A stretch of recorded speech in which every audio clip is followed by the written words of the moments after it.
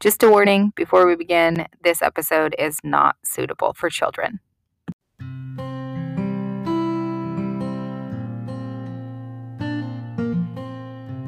Hi there, this is Charlotte Stennerson, and welcome to the third episode of the podcast, Stuff I Wish I Could Say. And today, I wish I could talk about CSE and SEL. And if you don't know what those letters mean, stay tuned. I'm about to tell you all about it. Okay, so maybe that wasn't the whole truth. Maybe I can't tell you all about it. The standards and the wording for SEL is purposefully vague. Um, we'll get more into that later. So, why do I need an excuse? Why is CSE and SEL on a podcast called Stuff I Wish I Could Talk About? Well, to be brutally honest with you, um, if you don't want to take your kids out of public school, you don't want to know this stuff. It's a lot of information and it's kind of heavy, and your eyes start to glaze over, and you change the subject quickly because maybe you don't want to face the facts. So, CSE, or we'll start with SEL, social and emotional learning. This is taken, this description is taken straight from Washington State's OSPI website. And I'm just going to read it to you. Social and emotional learning, SEL, is broadly understood as a process through which individuals build awareness and skills in managing emotions, setting goals, establishing relationships, and making responsible decisions that support success in school and in life. When we think of educating the whole child, their social and emotional development must be considered as part of overall instruction. So, that doesn't sound too bad, right? But here's the deal. When you're signing your kid up for public school, you are signing them up for SEL. What you are also signing them up for is a teacher who may not believe like you do, taking on the whole child, your whole child. They're not just going to school to learn reading, writing, and arithmetic. Don't you worry. That teacher is also going to take care of your child's emotional development in any way that she sees fit. So we had a bad experience with this in our public school homeschool program, in which a teacher was teaching my very young child things that completely went opposite of our beliefs. Um, and I didn't know about it. I found out about a year later when my daughter brought it up and said, Miss So and so read me a book that had lies in it, Mom. And I was shocked. I didn't want to believe that could happen in a school where I had a relationship with the teacher, where I was there pretty often. I thought I knew what was going on, but I didn't. So when I first started out with my research for SEL, I had already done a ton of research on CSE back about a year ago, over a year ago. Um, I would have thought that CSE and SEL were two totally separate things until I went on the OSPI website and found a little tab called Relevant SEL Legislation. That is legislation that is relevant to social and emotional learning. Under that was the bill SB 5395, the CSE bill, Sexual Health Education.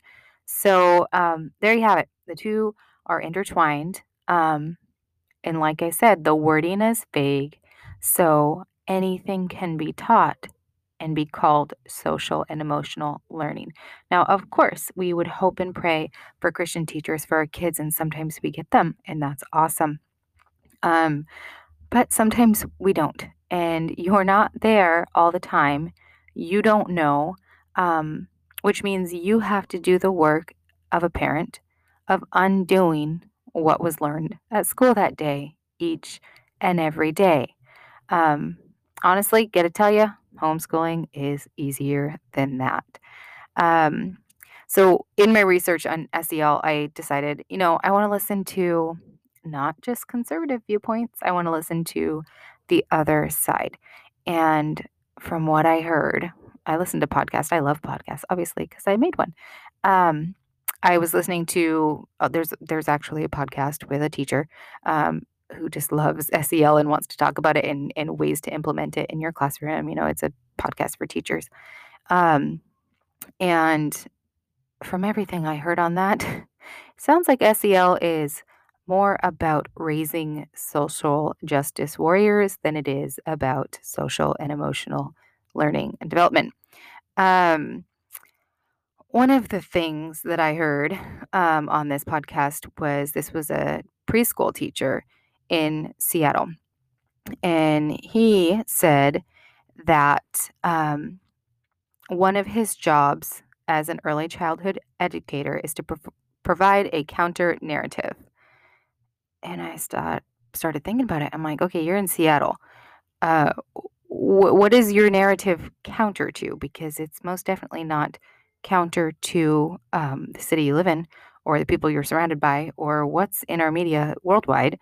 Um, Sounded like to me it was counter to the family. And he felt it was his job to show the children another way that maybe their parents at home hadn't shown them. So there's a teacher, her name is Jennifer McWilliams of Indiana, and she was actually fired for being too vocal about SEL and how she felt about it. So this is a quote from her. The thing I find to be the most disturbing about social emotional learning is how well it disguises its true sinister motives, she told the Epoch Times. Parents do not understand that SEL psychologically manipulates children to question and eventually rebuke any Christian or conservative beliefs that may be taught in the home. So, teachers have to be trained on how to implement this because they are teachers trained to teach children, not be therapists, not be um, social justice warriors to children. And in some SEL teacher training, there are big red flags. Planned Parenthood is often listed as a reference in SEL materials. And GLSEN, GLSEN, the Gay, Lesbian, and Straight Education Network, PFLAG, and the Transgender Political Coalition show up as sponsors at, this was at an SEL teacher conference next June in Nashville. So this is it's just scary, scary, treacherous ground. This is not good news for Christian families. Government should never try to replace families. Do you want the government to try to replace your role as the moral compass in your child's life? You are the one that is supposed to be teaching them right from wrong, not teachers, not government. Um, Parents should rightly be objecting that the school, which means the government, has no business analyzing and trying to change a child's psychological makeup. So, all students in public schools, from kindergarten through high school seniors, um, would be measured with SEL. That they actually track this information on 5 non-cognitive factors: self-awareness, self-management, social awareness, relationship skills, and responsible decision making. So, under this system, teachers become more than teachers. They're therapists, and students would be essentially their patients. This is not how it's supposed to be. So, this information that is collected, this data that's collected on students, can follow them throughout their life, and could result in like improper labeling of the student, even in later years when they are no longer a student. So, another concern is the federal government does not actually have the constitutional authority to promote or develop all of these social emotional learning standards. So, there's that. Another concern is that teachers that have to implement these standards may end up taking on the role of mental health therapist, and they are not professionally trained for that. Social and emotional learning programs take away time from academic knowledge and fundamental skills instruction. Do you wonder why schools are failing throughout this country? They're spending a lot of time promoting beliefs and ideologies and values rather than on reading, writing, and arithmetic like they used to. Not only that, but those values, beliefs, all of that may not be reflected of parents. Duh, that one's pretty obvious. Um, Another thing is parents are not usually super informed on this, and there is no permission slip. They don't tell you what they're going to teach, and you don't get to consent to your child learning whatever is taught. So, those are a couple concerns with SEL. I encourage you to do your own research, and if you're going to continue to be sending your kids, just know what they're learning, know their teachers. And even in that, it happened to me. That's not always a perfect system to protect them. Okay, so moving on to CSE, Comprehensive Sex Education. This was Senate Bill 5395, and it went into effect December 3rd, 2020. So, what does this mean? Well, obviously, comprehensive sex education. We will be teaching our public school students more about sex, and it will be comprehensive. That means it must include all sexualities and genders and be inclusive of everyone. So, um, before this, Washington state schools could teach sex ed if they desired. If they desired to teach sex ed, it did have to follow the state standards. Now, this means all grades need to be taught CSE by the 2022-2023 school year. So, be aware that if your child's school chooses to adopt CSE earlier than 22-23, they will have to follow the standards. So those standards went into law, I think, back in, 2005.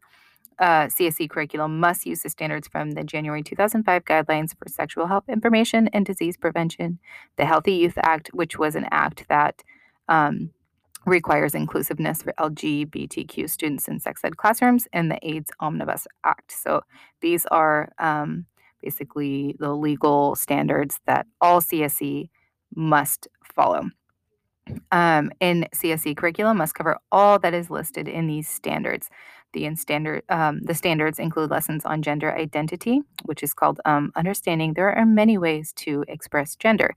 That's the lesson name. Starting in kindergarten.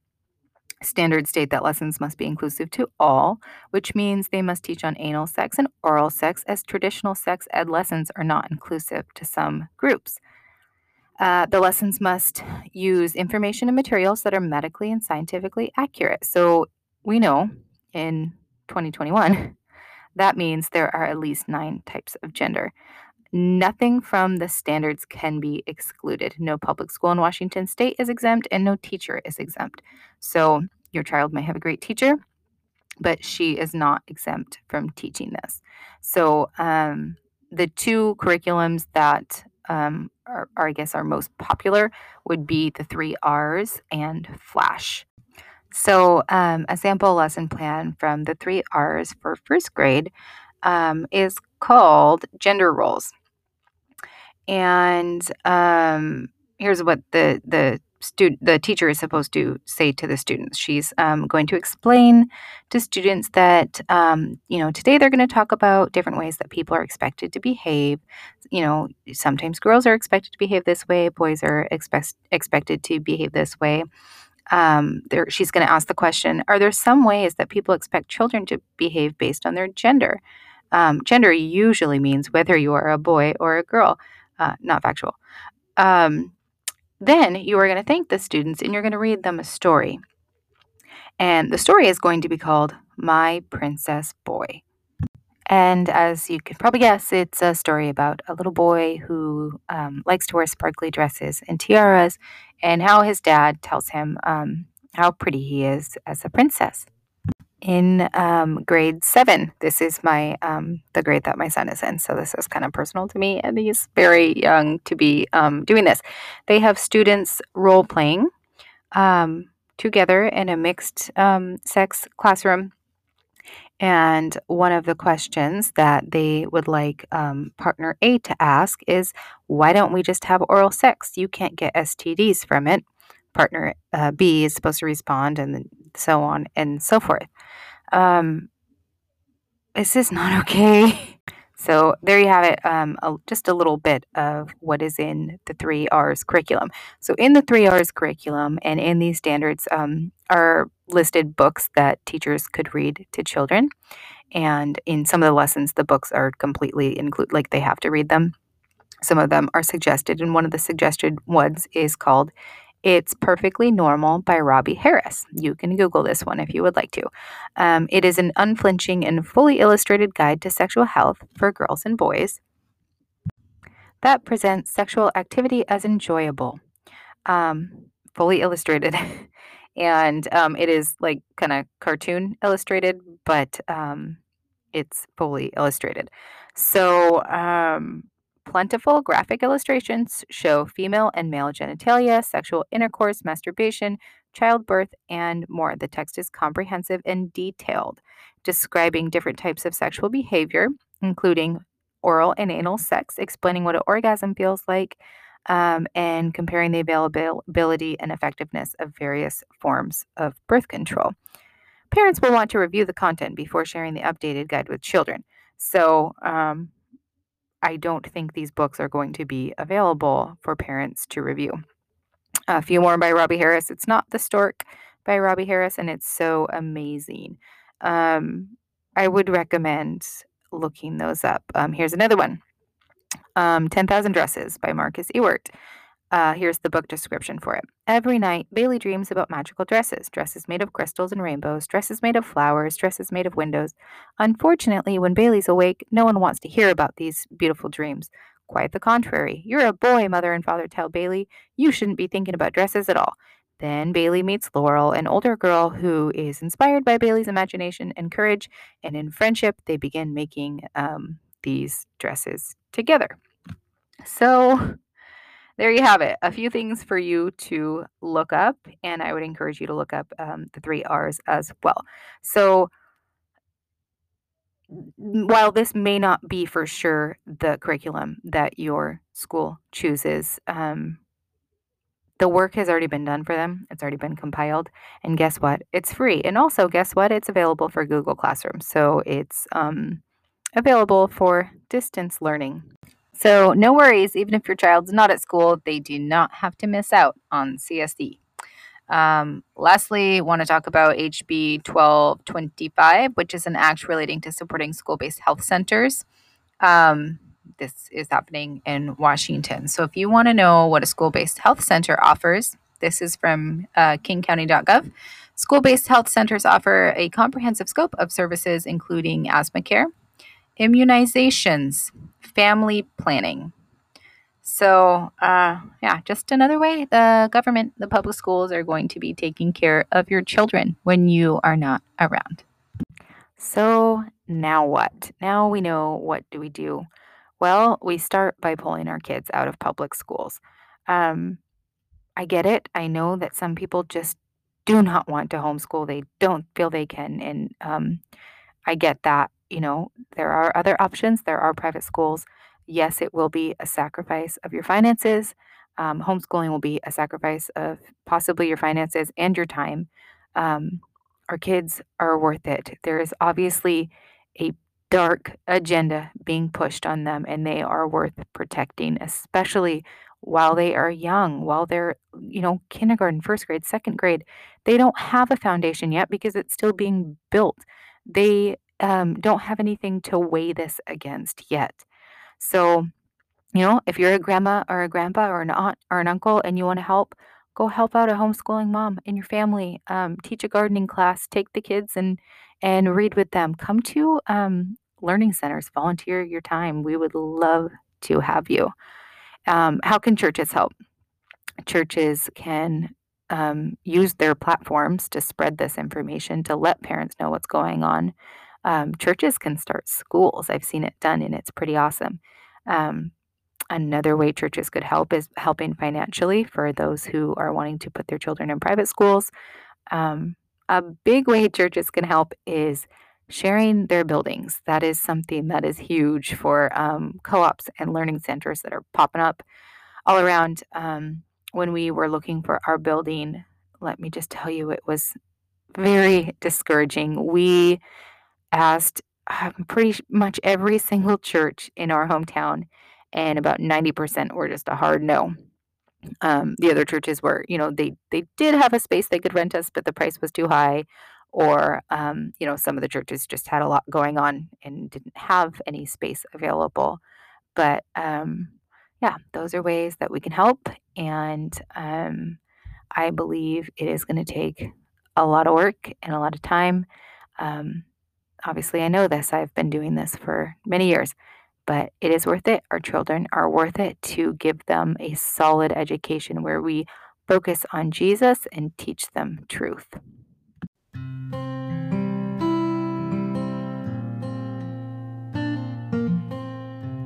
If you've made it this far, congratulations. I know that was a lot of information, but I want to leave you with this. Be on your guard, stand firm in the faith, be courageous, be strong, do everything in love. 1 Corinthians 16:13 through 14. Thank you for listening.